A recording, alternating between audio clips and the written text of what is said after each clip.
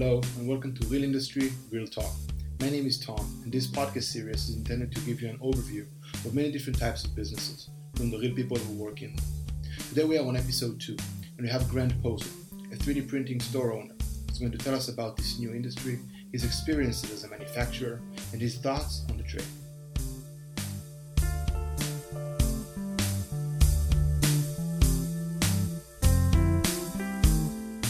Well, welcome to the show. Hi, how's it going? Thank you for having me, Tom. Thank you. Thank you for being here. So, if you can just, for the sake of the cause, give a little bit of background about yourself, that would be great. So, my name is Grant. I've been doing 3D printing now for about 7 years, 5 years professionally. I've focused a lot on the full color sector and have recently started getting into the fused deposition modeling, the standard consumer and prosumer grade plastic models as well. I consider myself a subject matter expert, primarily in the Southeast United States. I do a lot of consulting for additive manufacturing, and I run a retail 3D printing business, which is something that you just don't see all that often anymore. Okay, so if you could just break it down for the people who don't really know a lot about 3D printing, what's the difference between full color and the other thing you mentioned? You mentioned another concept? Yeah, the fused deposition modeling. So right. Full color 3D printing is literally a big inkjet printer. It uses HP 11 inkjet heads. It works just like your printer at home, except instead of pieces of paper, it's layers of powder, and you excavate the parts out as if you're digging for dinosaur bones. We've always joked that getting interns in the paleontology sector would be really awesome because no one would ever break parts. That material is extremely fragile when it comes out. It gets dusted. We have some special techniques. It then gets coated in super glue, which is what gives it its color and strength. When it comes out, when it's fully done, it's more akin to ceramic. The industry calls it full color sandstone, and you can see some examples of that on our website. The company name is 3D Musketeers. The single color is like a big computer-controlled hot glue gun. I normally use it's an Etch-a-Sketch duct taped to a hot glue gun, but a lot of kids these days don't know what an Etch-a-Sketch is, and that's always a little rough on me. So I just use it's just a big hot glue gun. It's computer-controlled. So these are only 3-axis machines. They have an X, Y, and a Z axis. And they can build basically anything that can fit inside of their build envelope. If you need to build something larger, you got to break it up, glue it together. Okay, and the other thing you said, the fused form? That was it. Fused deposition modeling is the plastic 3D printing. It's the most common out there. It's the most affordable. You have printers starting as low as about $220 that are decent. You can get ones for less. Don't waste your time on Chinese kits. Get printers that are decent. Okay. And then they go well into the hundreds of thousands of dollars. And I've operated printers as low as $220, and I guess my most expensive 3D printer would be about $1.4 million that I've had some seat time behind. Mm-hmm. That's some serious gear. It is. It was absolutely a treat, something that I really want to do again. Right. I'm gonna ask a little bit of a naive question. Okay. Forgive me, but for the people who aren't from the business, aren't from either the 3D printing business or the manufacturing business or any kind of let's say technical background, if you could maybe give a little bit of a brief about what 3D printing is used for today in like things we see around us, and where do you think it's going in the next few years? Absolutely. So a lot of people have seen Invisalign. It's those plastic braces that get replaced every couple of weeks or once a month. That was the first consumer product that was mass 3D printed. There's no real other way to do it. If you want to mill it out of a block of acrylic, go ahead. That's a lot of time and energy. So what a lot of people end up doing is they utilize 3D printing. Now, 3D printing is most akin to rapid prototyping. That's what most people call it because that's its job. Its job is to help someone that's looking to, let's say, injection mold a part. Let's say you're building a new bottle. Well, that injection mold is really expensive, $10,000 to $15,000 minimum for an injection mold. Well, the 3D print's going to cost you maybe $100 for the design, maybe $20 to $30 for the part. You've just saved yourself 10 grand if that part wasn't right. And if it is right, awesome. You have a production sample that you can show to investors and other people. We have companies that use it for end use products. We do a lot of work. It's realistically where it's useful is, and I hate to use the term limitless, but it kind of is. I mean, there's even machines that can print organs. The Organovo printer is most famous for this, but it's a $20 million 3D printer. Mm-hmm. Okay, I'm gonna approach the question from a different perspective, if you may. Okay. So let's say I'm walking through my mall, my mall back home, and I see a retail. You said a retail 3D printing shop, right? Yep. What would such a shop offer for those of us who don't have such kind of a shop around them? So most of the retail shops, and there's only a couple of them. I'm the only one in Florida. Right. As far as I'm aware, there may have been some smaller ones that have popped up, but the larger ones, I'm the only one of them. Right. We're service bureaus. So you come to us with ideas, we provide you with parts. That's the goal of my company, is to help people bring their ideas into reality. And that's what 3D printing can do. And it can do it pretty affordably. I mean, we're working on a piece. I'm currently printing out a piece for a C3 Corvette. Really? Yeah. A plastic piece? Yep. Yeah, this guy's building a custom C3 Corvette, and the taillights, he wants to modify their position. Right. So we are printing out a spacer out of PETG, which is recycled water bottles, so it can handle the extra heat that you're going to have when you're dealing with a vehicle. And it took us 2 iterations to get it right, and sometimes it takes you a little bit longer than that, but we got it right. We're good to go. I think the other large project we have is over 33 kilograms worth of printing. It's a cart for an auto detailing business. Right. That is 2 weeks worth of printing. Wow. Solid to get that done. That was fun. And do people usually come around with, like drawn sketches or like SolidWorks files or AutoCAD files? How do people usually approach you? A little bit of this, a little bit of that. A lot of times we're getting just napkin sketches. Heck, sometimes just, hey, I really want to make this part. I can explain it to you, and then I will kind of sketch it out with them. If they like that sketch, we move forward with building it in 3D, and we go to the print. Sometimes we get files. That makes my job a lot easier. If I can get a ready to go file, the price quote is easy to get. I send it to the printer. We let the printer do its job. I clean it up, make it pretty, and they get the part they're looking for.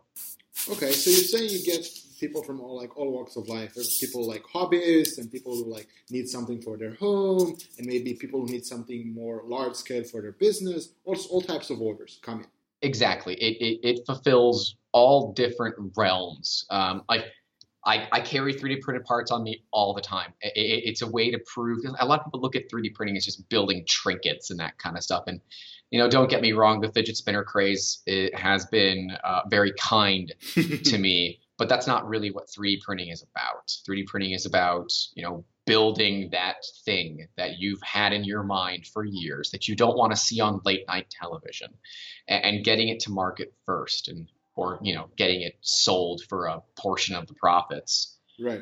We help clients from start to finish. We get a lot of inventors. Inventors have been pretty common lately, where they think they have the next $1 million idea, and we assist them through the entire process. We work directly with a patent attorney. So if they want to get a patent done, boom, I have a card for them ready to go. If they want to go forward with getting the part actually produced via injection molding, boom, I have a manufacturer that we work with. We like to help with that entire supply chain system with clients, but in terms of where they're coming from, it's all walks of life. Right. I'm going to go back to the orders thing a little bit later, but right now I really want to talk about you for a bit. Okay. So 3D printing in general is, it's a relatively new field. It's not super new. It's not been out for 2 years now, but it's relatively new, and it's not a profession that most people would think of as something to aspire to. I don't think you can hear a lot of people going to school for 3D printing. Right. Correct me if I'm wrong, though.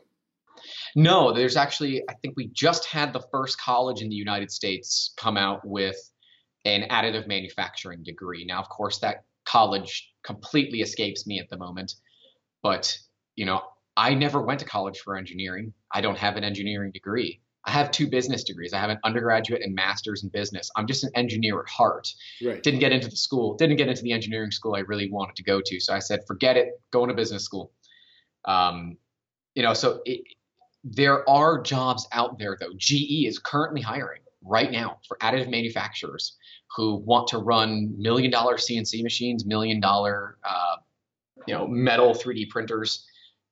They're hiring right now. I think they're starting in the 70s, $70,000 US, and I think they're out in Illinois. So 70 grand out in Illinois buys you a lot of stuff. I can only assume. Yeah. Okay, so again, back to you. So you're saying 2 degrees, an undergraduate, and a master's in business. Yes. And how did you even start with 3D printing? What was your first experience with it? How did you turn it into your first business and so forth? So that one's kind of funny. The way that all worked out is kind of funny because it was a very Shark Tank-esque experience. I was in my master's program about 1.5 years in, and I had a class with a guy who owned a Nissan GTR. And as a car guy, I had to talk to this guy. I had to talk to him about the car, how he got to the point in his life where he decided that spending $120,000 on a car was awesome. And so we decided to go to lunch. Of course, he drove. It was pretty nice. And he said, why are you getting your master's? At the time I would have been 22 or 23. And he said, why are you getting it? What does it matter? I said, I'm looking to set myself up for success in the future. And one day I want to potentially open up my own business. And I had just won the business plan competition at our school for a 3D printing kiosk idea at a shopping mall. And he said, is that kind of where you want to go? And I said, actually, yeah, it sounds like a lot of fun. 3D printers are where it's going to be. So that would have been about 2012 or so when that happened, 2012, 2013. Right. Because I'm 27 now, so I was born in 1990 to give a bit of a timeline there. Okay. But he said, well, I have a guy who may want to invest in something like this. I can set up a meeting and bring your pitch game. And I did. And that started up my first 3D printing company. Unfortunately, that didn't last. It lasted just over 2 years, I guess. Mm-hmm. And that was fun. I got really sick. 3D Systems, one of the major manufacturers of 3D printers, neglected to tell people about the risks of inhaling some of the powder that comes with these machines. The powder-based 3D printers, the Z-Core and ProJet 660 Pros, they use a gypsum-based powder, which according to its MSDS is completely inert and 100% safe. It's not. I am testament to that. I spent a lot of time in a hospital. It was actually a routine checkup that basically went from, oh yeah, you're totally fine, to, are you sure you haven't been smoking for 30 years? And at 25 years old, that was hard to comprehend because I'm less than 30, yet I have the lungs of a 30-year-old smoker. So that I basically said, all right, I guess this is the end. I walked away from that company, got my health back in order, and started up 3D Musketeers January of 2016. Right. And here we are today. The company is going strong. I'm very happy with the decisions that we've made so far. And yes, we are taking more precautions for safety. And I'm implementing personal levels of safety well beyond what is generally accepted. Well, first of all, that's an amazing story. I'm having trouble comprehending how one can go from such a traumatic experience of actually literally inhaling poison in a business that he loves, and then stepping back aside and starting back up again. I think most people would be afraid to even go near a 3D printer again after what you've been through. Yeah, it was certainly an eye-opening experience, to say the least. It really did change the way I looked at how these machines worked, and it gave me a better understanding of, let's not trust the big companies. Let's work with the small guys. 3D Systems has been one of the worst companies I've ever done business with. Mm-hmm. And I've gone on record many times of saying this, so I have no issues repeating it. I lost over because of how long my machines have been down because of 3D Systems. Now I've transitioned to doing all the service myself, and I have lost less than 24 hours in 1 year worth of printer time versus over 3 weeks last year. So in 2016, the machine was still under full service. Now it's just under parts only. And Rapid is the largest 3D printing convention in the United States. I attended it in 2016 because my printer was down and I had just lost a $14,000 order. So I went down there to yell at someone from 3D Systems saying, you know, this is ridiculous. I'm not only a shareholder, but I own one of these machines. It's about darn time you care about your customers. When you're spending close to $100,000 on a 3D printer, it better damn well work. Definitely. Yeah. And that's why we've moved over more toward the consumer side of things, because the RepRap project, I mean, if you've done any research in 3D printing, you've probably heard the name RepRap, Joseph Prusa. You know, the RepRap project was started by Joseph Prusa back in 2009 when one of the largest patents in the industry expired. 3D printing's been around since 1984. Can George you spell Orwell that for us? having a RepRap? Can you spell RepRap for us? REPRAP. RepRap. Okay. And you have Joseph Prusa, JOSEF space PRUSA. Joseph Prusa. Now, it could be Prusa. I say Prusa. So, Joseph, if you're listening, I apologize if I butchered your name. I'll get the right name down in the show notes. Don't worry about it. But Joseph is located in the Czech Republic, and he makes, in my opinion, the best 3D printer under $1,000, bar none. This is it, the Prusa i3 Mark II. I'm not even a reseller. I focus more on the service side of things. I'm not really big into selling printers, because realistically, when you sell printers, you have to service them. Because a lot of people just want these machines to work. And we're not at the point of where we can say, yeah, it's 100% uptime, 100% reliability, never going to break. But there's also not a system available right now that if someone's 3D printer breaks, they can easily get it fixed. They have to come to a guy like me, or they have to go online and find it. Right. You know, Google Plus has a lot of good groups. Facebook has recently come out with some really awesome groups for very specialized, 3D printer owners. And of course, you know me because we met on Reddit, which I think is another fantastic resource for people that are looking to get information on 3D printing. The 3D printing subreddit, have to give them a shout out, because without them, I wouldn't be doing what I'm doing. I went to the community when I first started saying, look, this is what I want to do. What should I buy? And the community was much smaller back then. We looked at all the machines that were available. And you can go back my post history and find it. If you want to post my personal Reddit account, by all means, go ahead. Will do, and I will add a link to the actual thread you're referring to in the show notes as well.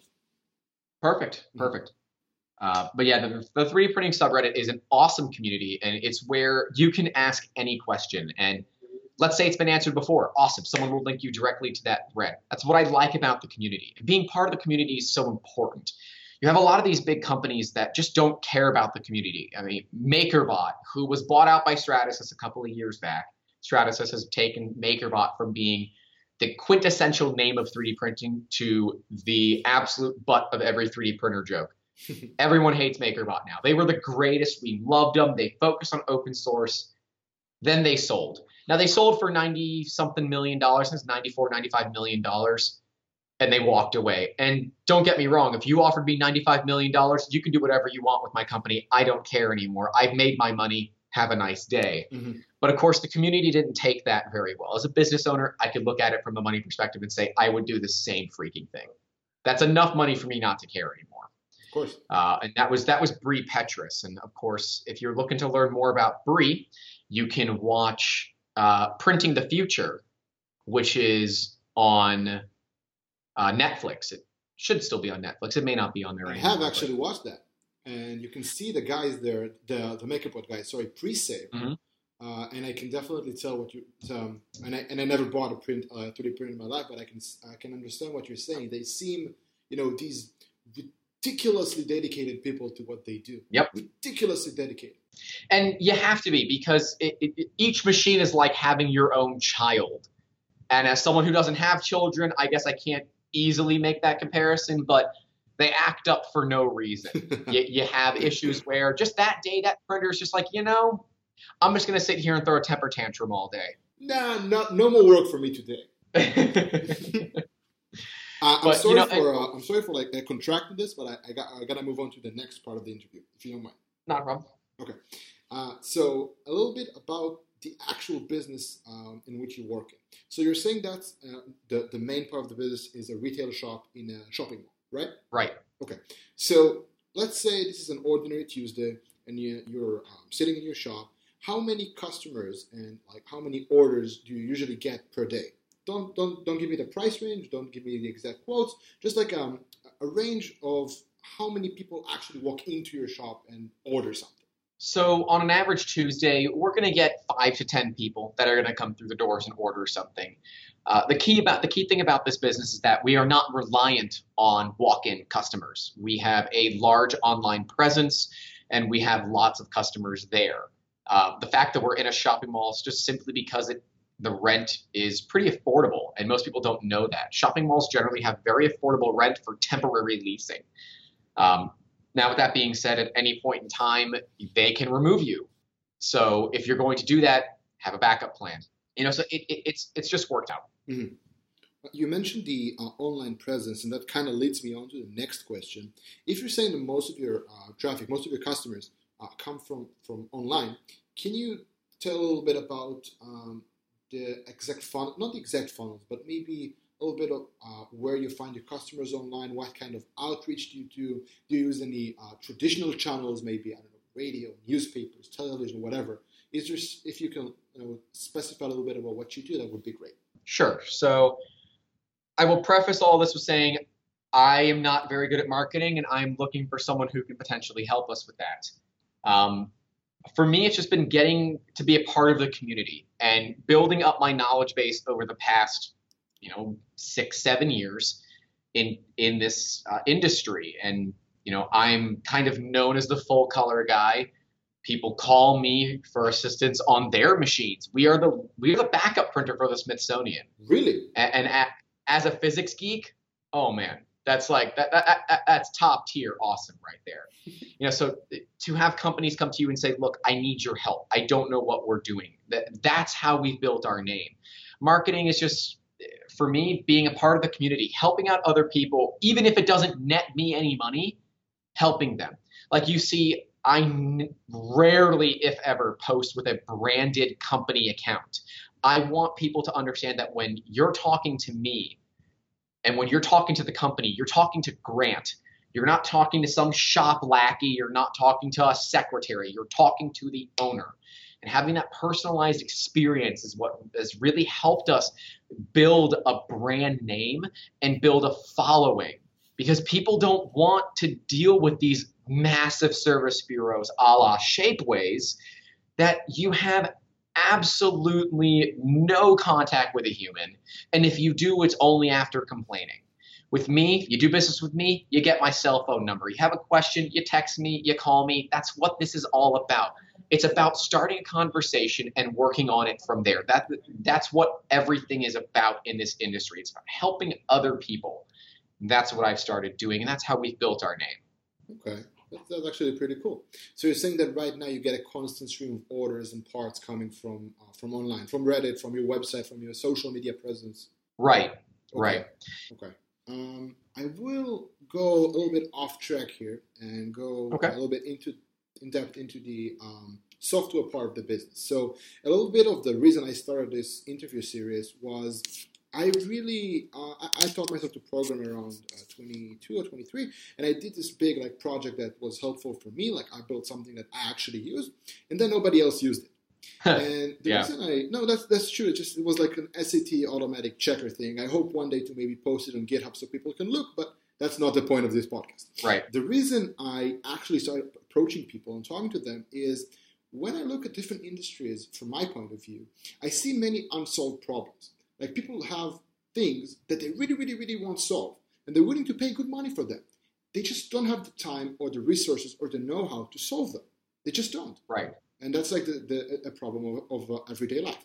So I really want to dive into something that maybe most programmers listening to this could relate to, which is the software side of the business. So if you can maybe let's put the hardware side of things aside for a second and talk about what kind of software you use all across the business. So that's accounting, the actual printing, managing the shop, everything. All right. So we'll start with the design side, because of course the design is one of the most important pieces of 3D printing. If your design sucks, your print's going to suck. Mm-hmm. There's really no two ways. I don't care if you're using a $400,000 3D printer. If your design is terrible, your print's not going to be that nice. So we like to use free open source software because it helps the community. And quite frankly, I don't want to spend $5,000 on software. Now I have SolidWorks, but we don't use it all that often. We're using Onshape, Tinkercad, Fusion 360, which Fusion 360 has got to be my favorite current design software right now. It combines the freeform sculpting that you're used to with like Sculptris and ZBrush and Tinkercad, brings it along with parametric modeling like you get with Onshape and SolidWorks or CATIA, Rhino, that kind of stuff. Mm-hmm. It's legally free, and it's from Autodesk, which is how you know it's not terrible. Autodesk is a good company. They're a customer of ours. We've done work for them in the past. If you really, what? Yeah, Megabots. Megabots had this huge Kickstarter about building a giant fighting robot to fight there's a Chinese or Japanese robot that they're going after. And we were contacted to do the full color 3D models for that project. And the catch was it had to be done in Fusion 360. Right. Now, we normally use ZBrush, which is a $700 piece of software that will randomly decide it hates you. So sculpting programs, Pixelogic is who makes ZBrush. It's not a bad software. It's just not designed to do 3D printing. There are workarounds to get it to be there, but to have a modeling software that really helps the beginner is extremely important. People are so afraid to get started because it's cumbersome. These learning curves are peaks and they're cliffs. It's unless you got your rock climbing gear ready to go and you're ready to tackle this structure, you're going to have a hard time getting there. And that's upsetting to me. That's why we always start people with Tinkercad, because it's basic, but it's easy to understand. Its user interface just freaking works. And having an interface like Tinkercad's, but with the ability of Onshape or Fusion 360, man, even if you're going to charge people to use it, that's where this industry needs to go. The printing software's there. You have Cura, Repetier Host, and Meshmixer, which are your three big slicing programs. Now, Meshmixer is not the best for slicing. They have their support structure, which is kind of a joke for a lot of people because it's really oddly generated. But Cura and Repetier Host are your two main slicers. Well, they're your platforms for slicing. You have your Cura slicer. You also have Kiss slicer. You have Slick 3R, which is slicer, but a 3 instead of an E. You have the one from CME CNC. I'll get the name later. Don't worry about it. Yeah, there's one specifically for Delta printers. Okay. But yeah, there's lots of good open source software, and then you have Simplify 3D. Simplify 3D came onto the market, I would say about 2 years ago, maybe it was a year ago, mm-hmm. And they have become a paid software. Now, their software works, which is why I like it, but I don't like what they're doing with it. They're not really updating it. They're not contributing to the community, and it's expensive. You can only buy it in 2-seat packs, so it's $150 for 2 seats. You must buy 2 seats. You can't buy just one. So they're sucking you dry for at least $150 on top of the printer that, let's say if you're just a consumer here, you're only going to spend $500 or $600 on your printer. Mhm. So it's really tough to say, oh yeah, hey, let's go spend another $150 on design software. I don't think it's necessary. We use it because we have specific profiles set. We like its support structure. Mhm. We like the way that Simplify 3D works, but we're a production-based company. We're not an end user. Yeah. If the budget exists for the end user, I highly recommend it. Its support structure and its ability to land parts is what really makes it special. With that being said, we're going to go back to Joseph Prusa. He is really pushing the forefront of slicing software. So he released his Prusa i3 Mark II, which has become the best printer on the market, in my opinion, for under $1,000. Mhm. And he's been constantly updating Slicer or Slick 3R. I'm going to call it Slick 3R because that's how you spell it, SLIC 3R. Mhm. He's recently released some really awesome updates to it to allow things like gradual layer height change.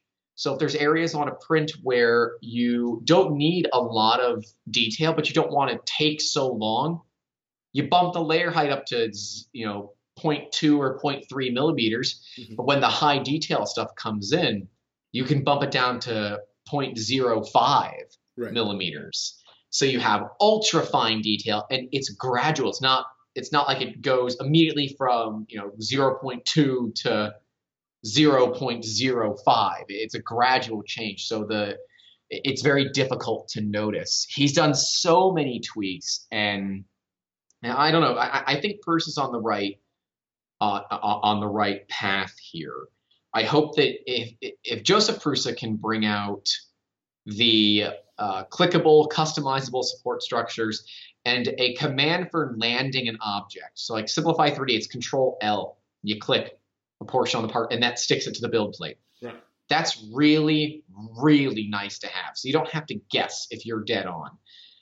If he can bring those two additions to his Slick 3R, I think we will see the end to Simplify 3D, because realistically, that's all it has right now.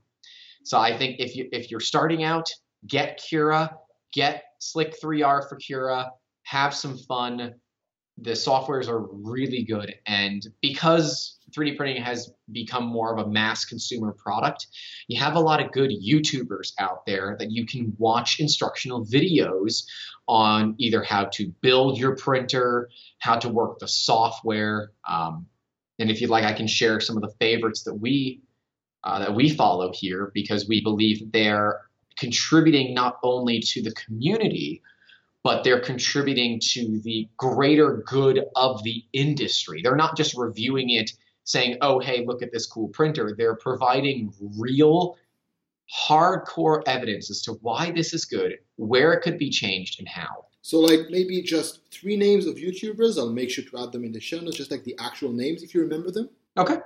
You have Thomas Sandlander. Okay, that's one. It's Tom's 3D Printing. You have Joel Telling, who's the 3D printing nerd. Okay. And recently, Maker's Muse has been pretty good. Those 3 are, and that's personal, of course. Your mileage will vary.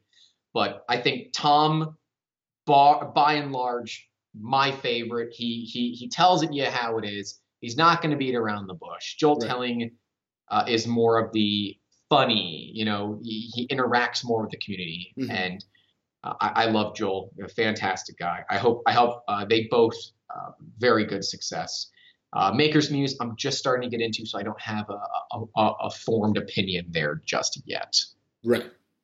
Okay, that's okay. I'll make sure to add some links in the show notes. Mm-hmm. Maybe I'll talk to them, see if they want to listen to the podcast, maybe come on as well. Let's keep it for maybe another episode. Absolutely.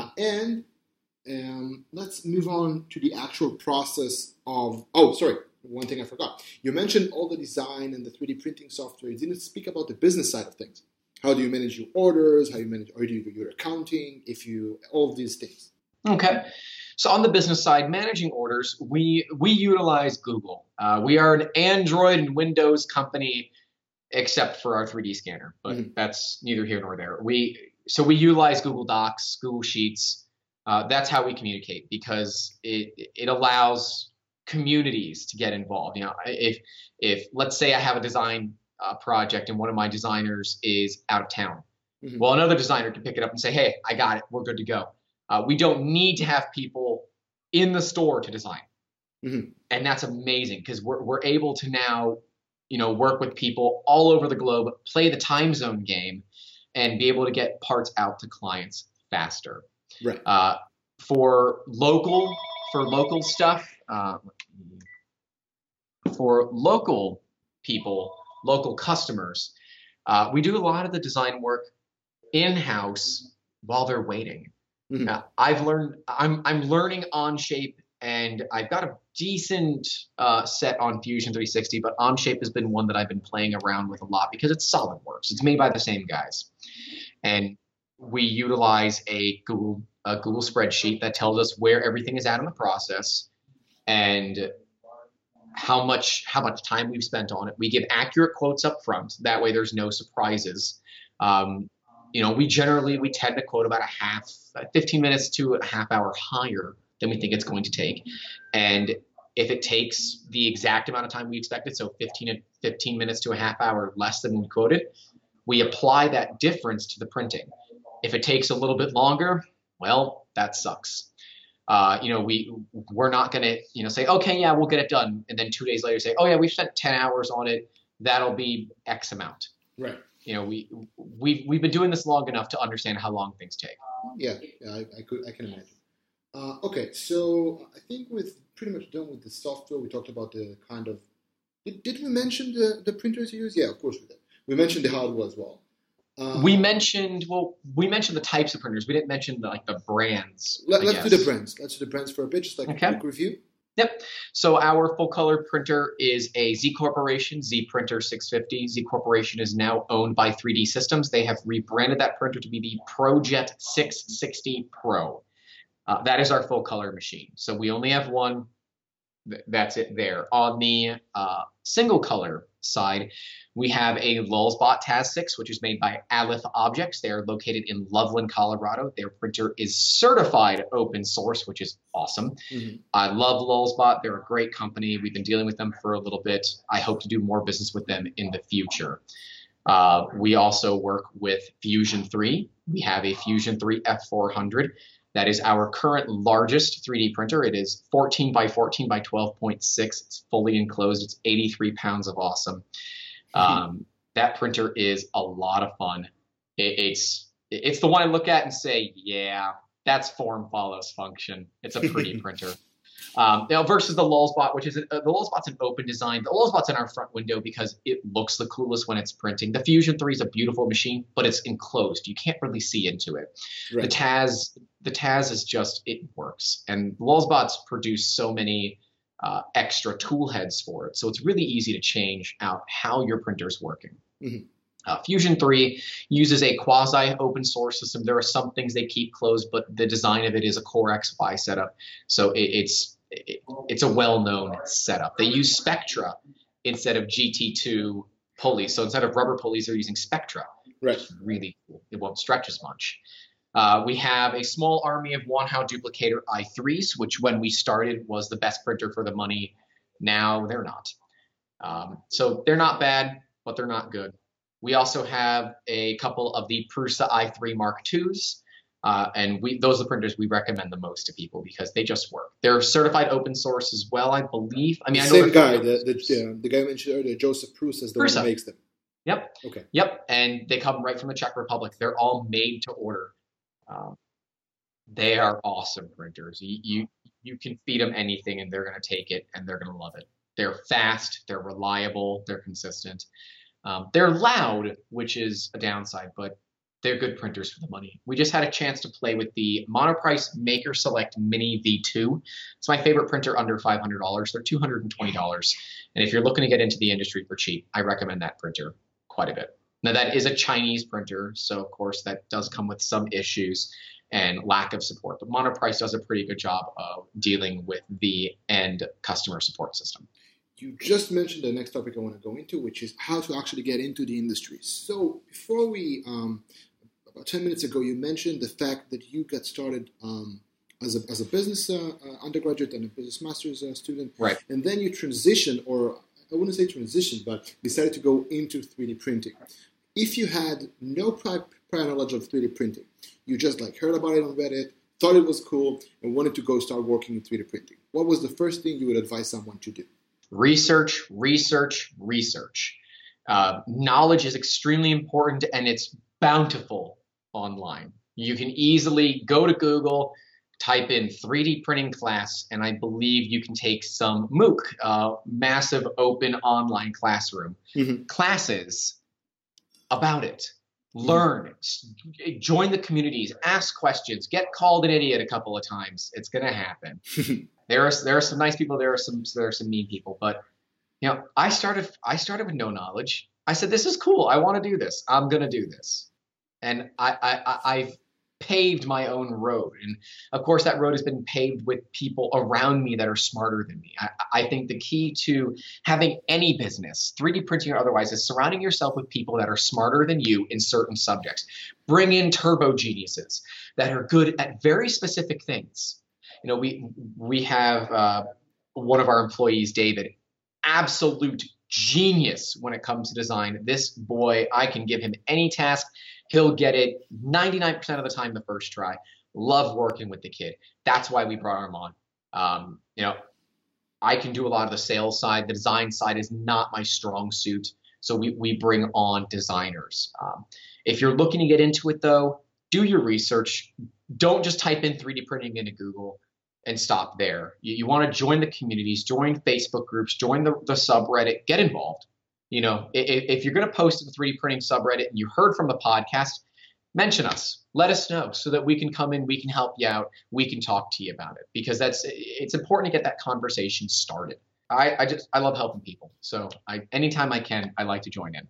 At the end of the episode, we'll make sure to add some links. Extensive contact details for you. Yep. I know your own contact details, so everybody can catch up with you. But before that, you just mentioned David and people who work for you. How many people do you have working for you, by the way? So we have one on-ground employee. His name is David. We have, like 4 interns now. We participate in a work rehab program where we bring in people with disabilities and we help bring them, back up to being where they need to be to get a normal job. That's part of my goal of always giving back to the community. We currently have an individual who is on a work study program from Germany, which is really cool. Funny to talk politics with him. That one's always good. We're not going to get into that. Heavens no. But we have one intern who his mom reached out to us on Facebook and said, "Hey, I just want to get my son out of the house. He's sitting home playing video games all day. I want him to do something useful. Can he just come in and help you guys out? I don't really care what he does." I'm like, free labor? I like free labor. Let's do it. As he's sitting like 30 feet from me, giving me a stink eye. Of so course. I'm totally fine with this. Hey, Gabe, how's it going?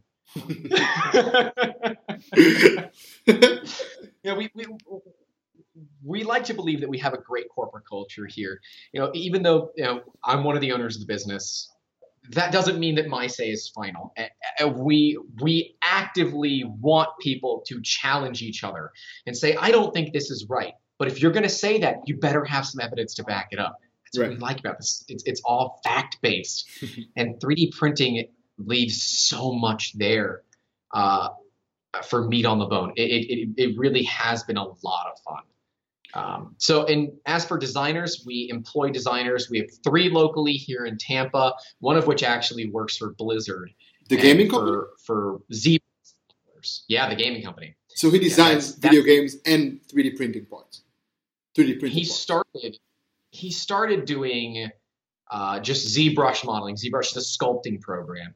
And his stuff is so good, Blizzard reached out to him and said, "Hey, we'd like you to make a demo reel."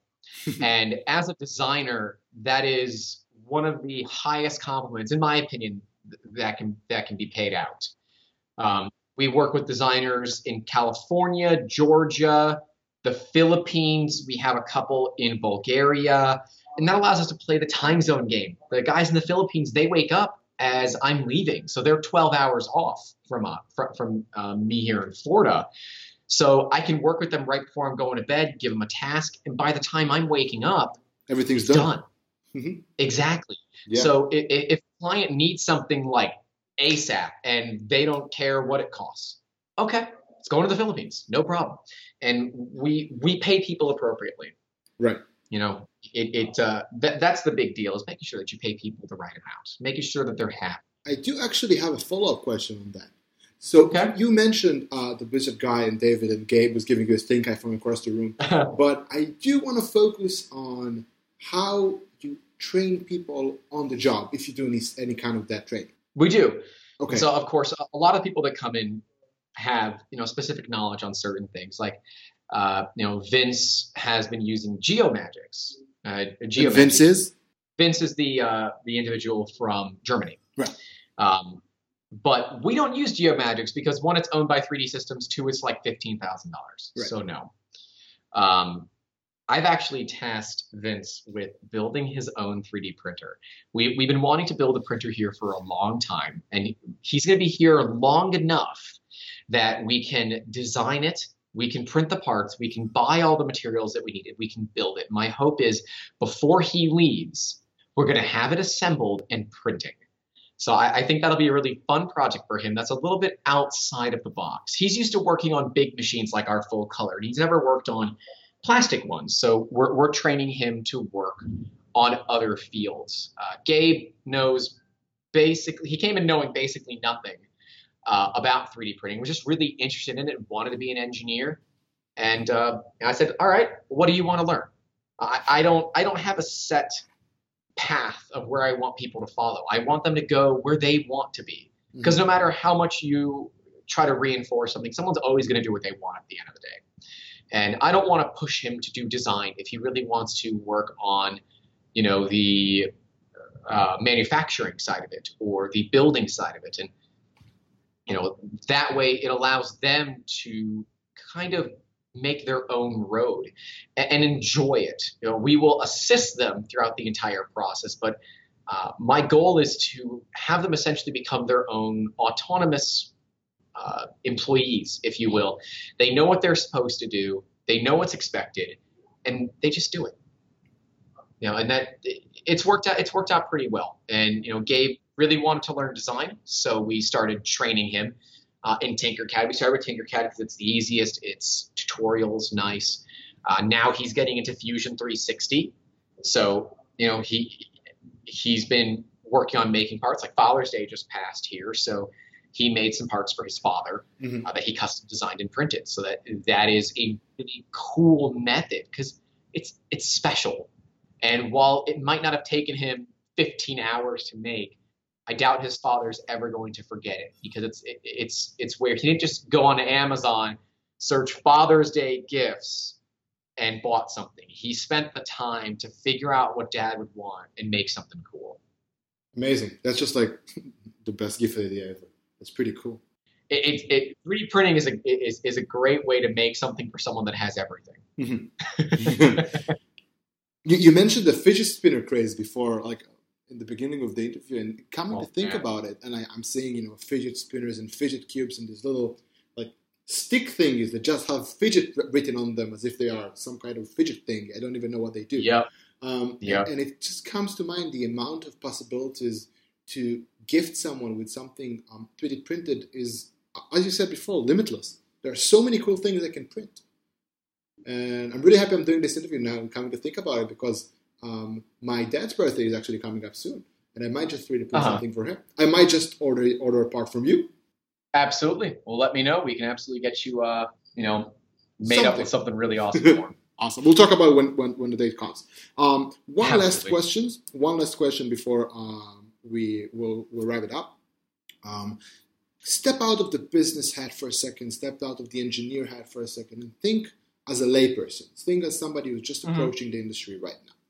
If you're looking at the process right now and you had to identify one pain point, something that is really, really hard and could be really, really easy without thinking about how to solve it too much. So if you have like one big, big problem that you just need solving, what would it be? So if you're looking to get into the industry, I think the biggest problem that we see for people is, what do I buy? Right. I have a budget.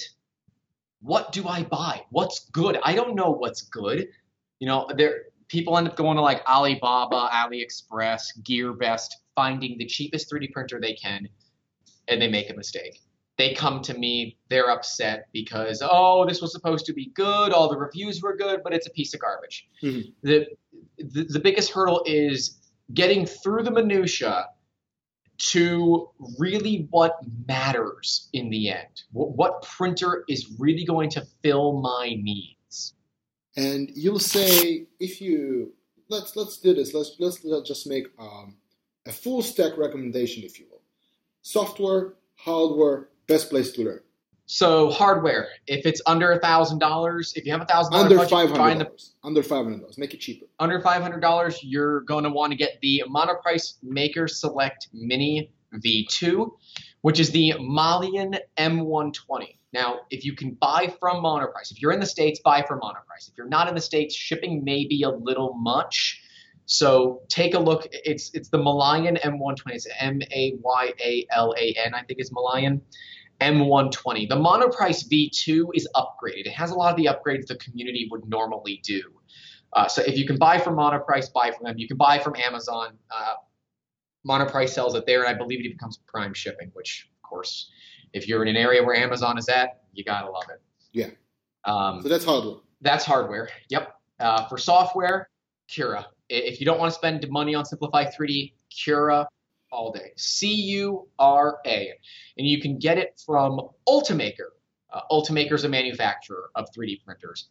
They are kind of the source for the Cura slicing software. Right. And best place to learn? Learning, it's going to kind of depend on how the person learns. If you are more of a visual learner, go to YouTube. Go to Thomas Sandlander. Go to Joel Telling, the 3D Printing Nerd. Go to Maker's Muse. Find high subscriber count YouTubers that do 3D printing primarily. Watch their videos. If you want to read, Facebook and Reddit are going to be your two big markets. Google Plus is okay, but it's a little cumbersome to go through, and quite frankly, I don't like its interface. That's the one thing I really don't like about Google. Everything else I'm a big fan of. But yeah, I would say if you're looking at a very specific printer, go to Facebook. If you're looking to get more just generic questions and answers, go to the 3D printing subreddit. That certainly will be good. And a lot of the printers, like the popular printers, like the Monoprice Mini, even the Creality CR10, they all have their own individual subreddits as well. So you can go to the main 3D printing subreddit, ask your questions, find your specific subreddits, and hang out there. But overall, the biggest thing that I recommend is get involved. Start a conversation. Be a part of the community, and take the advice. When you've built up that knowledge base, give back. Because for every time that you're going to ask a question and get an answer, someone else is going to ask it too. Help them out just like the community's helped you out. And if we can continue that pay it forward mantra in this community, it's never going to die. It's always going to build. And it's always going to be a welcoming home for people to learn about additive manufacturing. Right. Okay. I think that about wraps it up. If somebody wants to contact you, how should they do that? They can contact me directly through our website, which is 3dmusketeers.com. So that's the letter 3, the number D, musketeers like the candy, musketeers.com. You can email me directly, is Grant, Grant, at 3dmusketeers.com.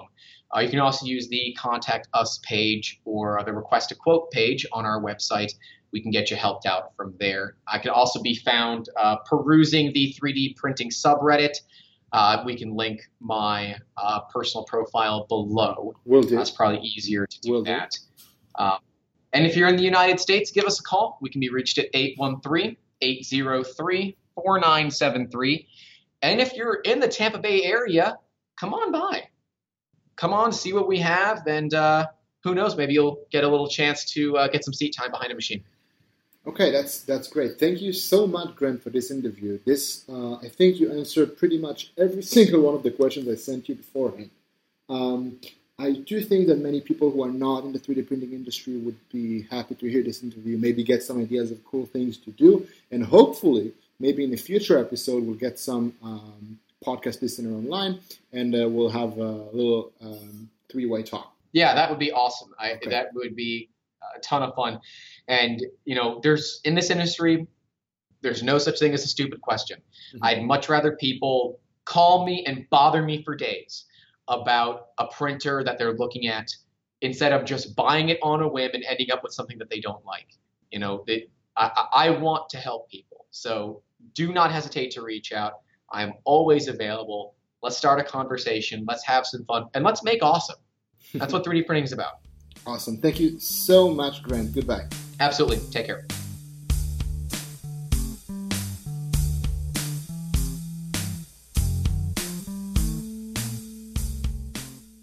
That's it for today's show. I want to clarify a mistake that's been made during the episode. The name of the movie Grant mentioned is not Print the Future, but rather Print the Legend. It's available on Netflix if you're interested in watching it. I'd also like to thank Smiling Cynic from the OP Sound Project for the intro and outro music, and invite you to join me on our subreddit, r/realindustry-real-talk, for the show notes and additional information. Again, that's reddit.com/r/realindustry-real-talk. See you on the next show.